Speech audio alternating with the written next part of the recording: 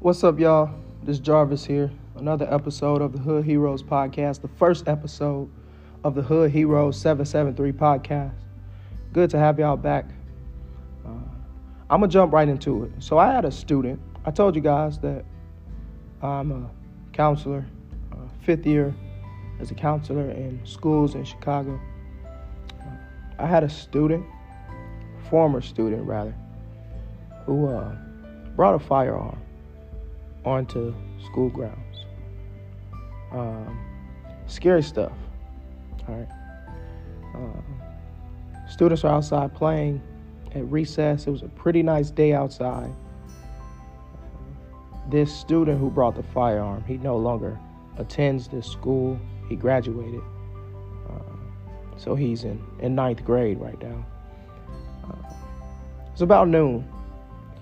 And I'm not sure if he noticed, because he lived so close to the school, if he just overheard students playing outside during recess or whatever case may be, but he came on over to school and the 8th graders were out at the time. So he walks up and, he's greeting all of the students, saying hi, shaking hands, giving hugs. And then he directs his attention at a small group of students, about 3 or 4 students. He walks over to them and he says, he shakes one of the students' hands, greets him really well, shakes his hand, talks to him, laughs, jokes, and he says, "If any one of y'all touch my little mans, I'm blowing this bitch down." That's what he said. And then he intently focuses on one student in that group in particular, and he says, "Now I'll blow your shit off." That's what he says. All right.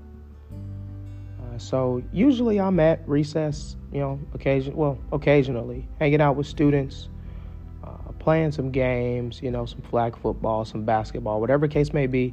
But this particular day, I just decided to observe recess from a window. Right. And so at this time, right after I'm watching all this unfold, I make my way outside. And by this time, that student who had come on the school property with a firearm. Oh, by the way, as this student, as he threatens the other student, he raises up his sweatshirt and displays the firearm that he has. All right. So just wanted that to be clear. Former student came on the school property, greets students, hugs them, whatever case may be, threatens a group of students, looks at one particularly, raises up his sweatshirt, displays a firearm, and says, "Hey, I'll blow your shit off." All right. So this incident right here, it breaks my heart. So what did I do? I went outside. The student was gone at the time. The person on staff at recess didn't see it take place. So there are a number of people I had to document it with and make sure they knew about it, and police involvement and all those things. And so yeah, that stuff is being taken care of. This breaks my heart on so many levels. Essentially, what we have here is a baby threatening another baby with a firearm. Like, bro, y'all are in 8th, 9th grade, right? It was so heartbreaking to me. And my first thought was like, oh crap, it's a firearm. Call the police. I'm just like, man, I know this kid. Like, I know his family. He's been in my program for 2 years. Like, he's been in my school for some time now. Like, I know this kid. This isn't like him to carry a firearm or to threaten other students with one. All right. And then once I had some time to reflect a little bit, another thought that came up was, what was it, given what I know about this student already, what was it that he was really trying to communicate to this other group of students, his peers, right?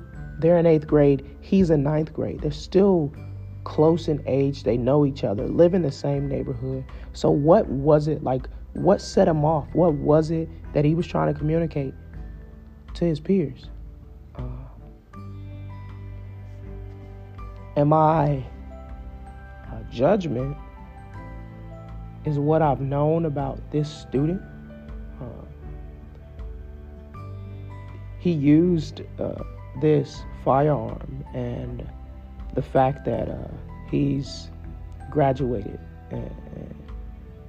and now he revisits the campus. He uses those things as a means to communicate with his peers that, yo, I'm the big dog. Like, I'm the top dog here. I'm running this show. I'm the bad guy. When I talk, y'all gonna listen. When I say stuff, it's gonna be meaningful. All of those things, right? When I got to sit back and really dig a little bit, that's what I came up with. And how true is that of just people? I think about myself like, man, I don't want people to ignore me when I talk, right? I want my words to mean something to people. I want to have influence on more than just myself, right? Like, I want people to feel something when I speak. I want a place to belong, right? And so I'm like, man, that's what this kid really wants. And how he goes about it is picking up a firearm, walking around the community, showing it off to his friends, threatening them. Much more serious, severe, life-changing, life-altering means. And he's still trying to communicate something to his peers.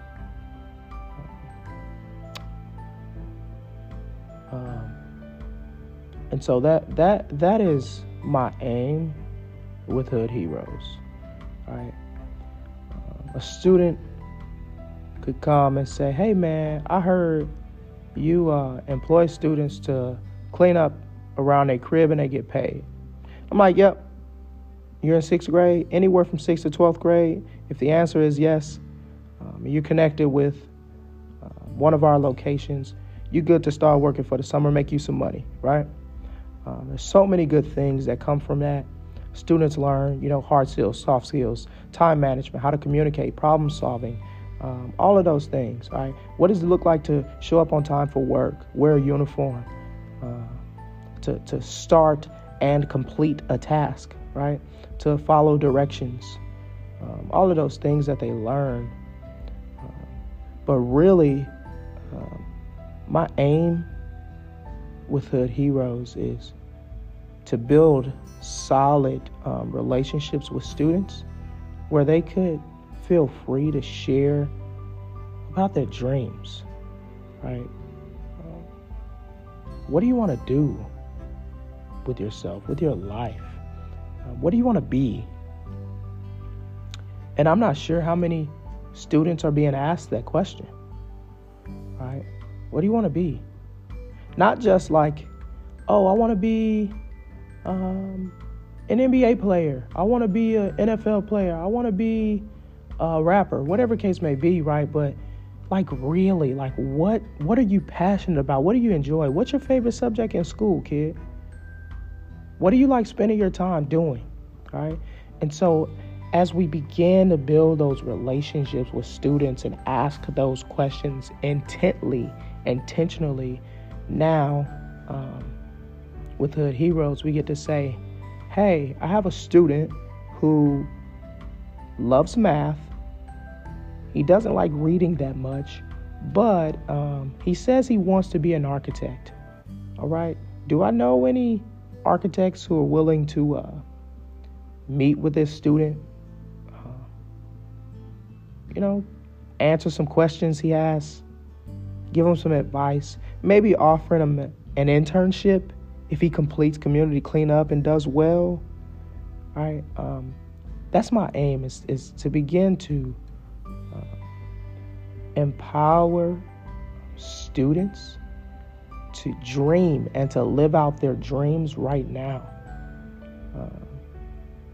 When they're 17, 18, at the tail end of high school, it's not too late, but I think we could do a better job of asking those questions of our youth and coming alongside them, helping them to think about those things much, much earlier. And so for this student who came onto school property with a firearm, there are a number of people, I had to reach out to and inform them,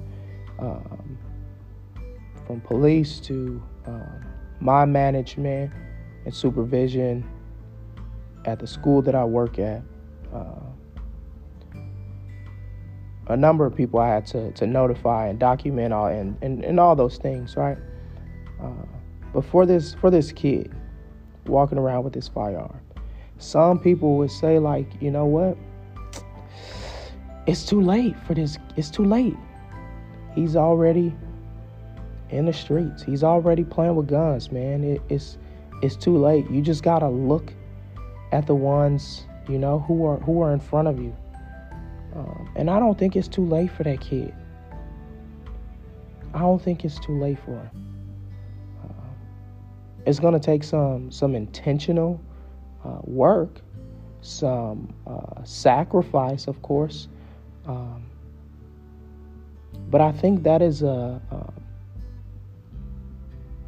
it's worth it. If that means a young black boy from the hood wakes up tomorrow, that he goes home to his family, that he can have hope in a future, I think that's worth it. And so, again, my hope with the Heroes, like I said, it's not to just employ black and brown boys and girls to clean up the hood. That's not the end-all, be-all. I really want to invest in relationships with our youth here in Chicago and inspire, encourage, empower, equip them to live out their dreams.